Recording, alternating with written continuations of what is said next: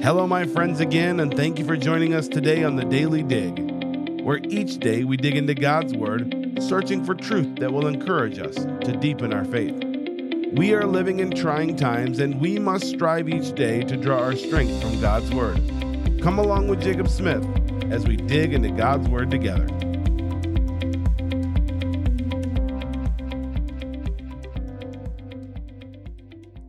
And welcome to another episode of the Daily Dig. I'm so glad that you've joined us. We are looking at a very wonderful passage today. I hope that this is deeply encouraging to you. And one of the things that we see in this particular passage is a truth that will transform our life. And this is one of the core beliefs that really will bring some stability to your life. We see in verse number 22 of Luke chapter number 8, we see that now after parting from teaching, this doesn't give us a specific amount of time, but it says this: now it came to pass on a certain day that he went into a ship with his disciples, and he said unto them, let us go over unto the other side of the lake. And they launched forth. But as they sailed, he fell asleep, and there came down a storm of wind on the lake, and they were filled with water and were in jeopardy. And they came to him and awoke him, saying, Master, Master, we perish. Then he arose and rebuked the wind and the raging of the water, and they ceased, and there was a calm. And he said unto them, where is your faith? We find this faithfulness in the midst of a storm. Have you ever been in a storm? One of the things that we can see is that storms in our life can rock us. And we see the disciples here. Jesus tells them that they're getting ready to go to the other side. He says they get into a ship, and he says, let's go over to the other side of the lake. But this is the thing that I find so interesting about this. He says, let us go over to the other side. And he knew in his mind, Jesus is God. He's omniscient. He knows all things. This didn't catch him by surprise. It's likely that Jesus at this very moment knew the lesson that he was about to teach these disciples.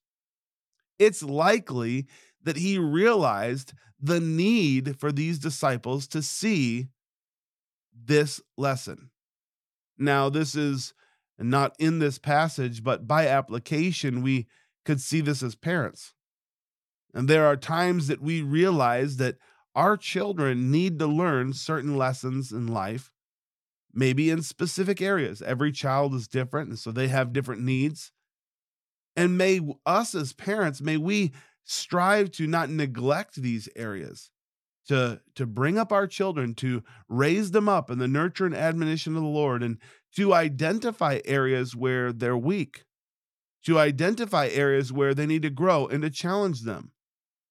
And so Jesus, as he's launching into this boat, he's launching to the other side of the lake. He knows he's about to teach this lesson, and this is what Jesus does in verse number 13.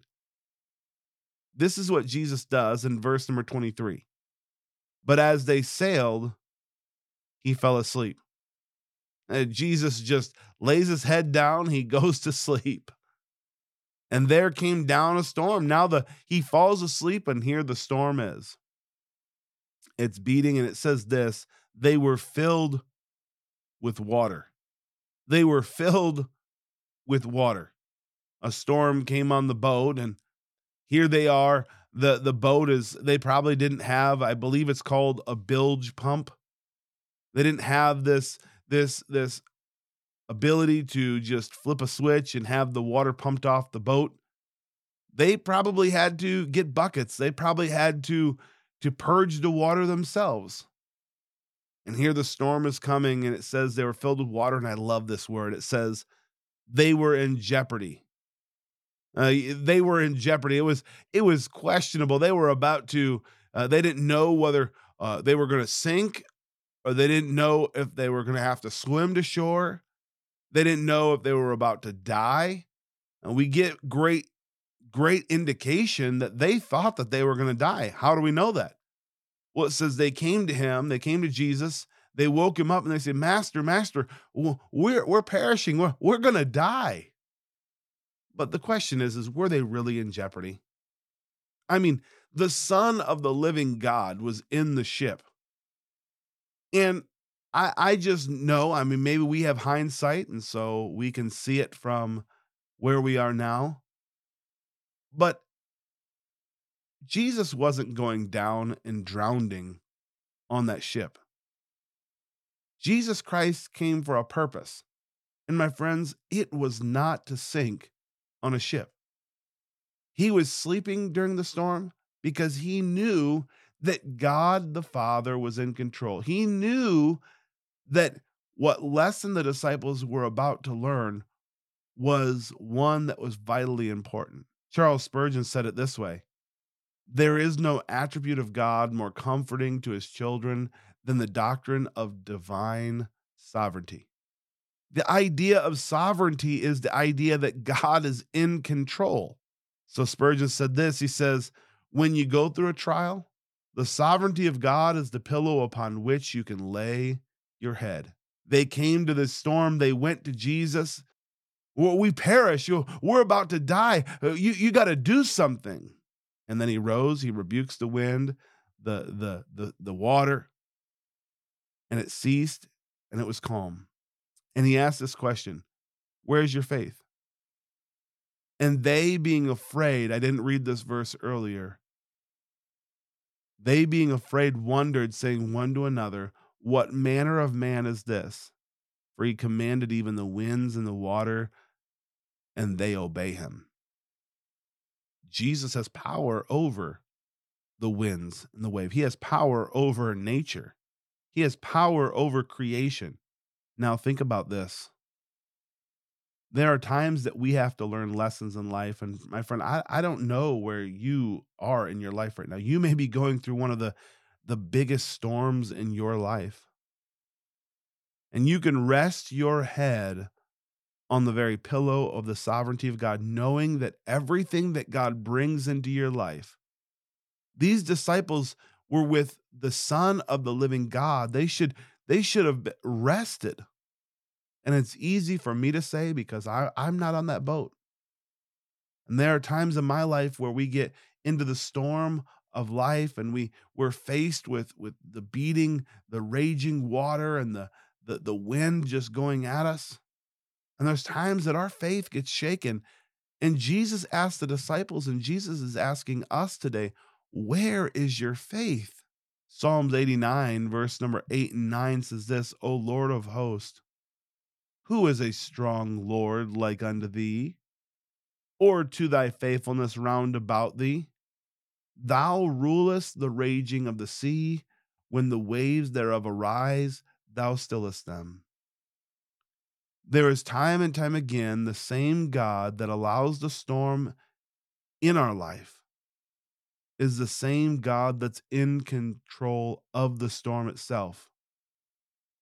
And maybe he's allowed these things into our life, or maybe he's sent them into our life. We know that he doesn't tempt us with sin.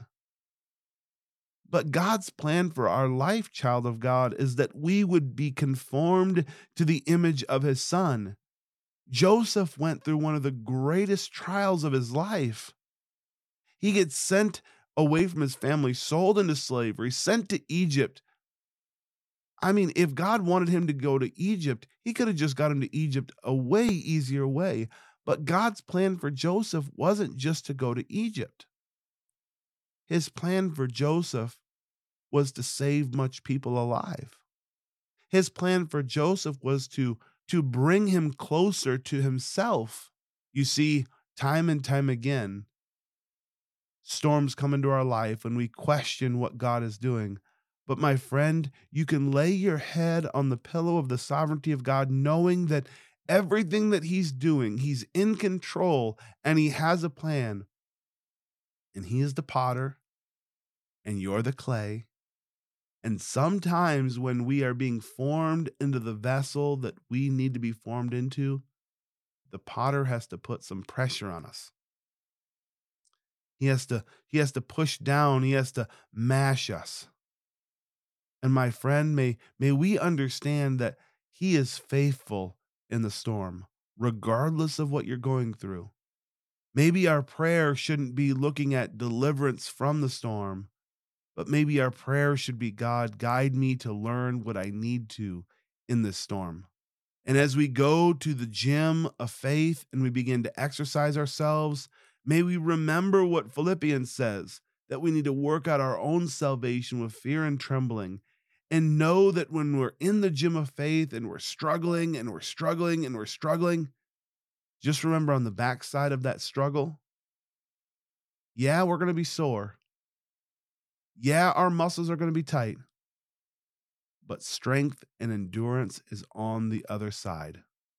May you rest in the very sovereignty of God. May you rest in the very faithfulness of God, knowing that He has a plan for your life today.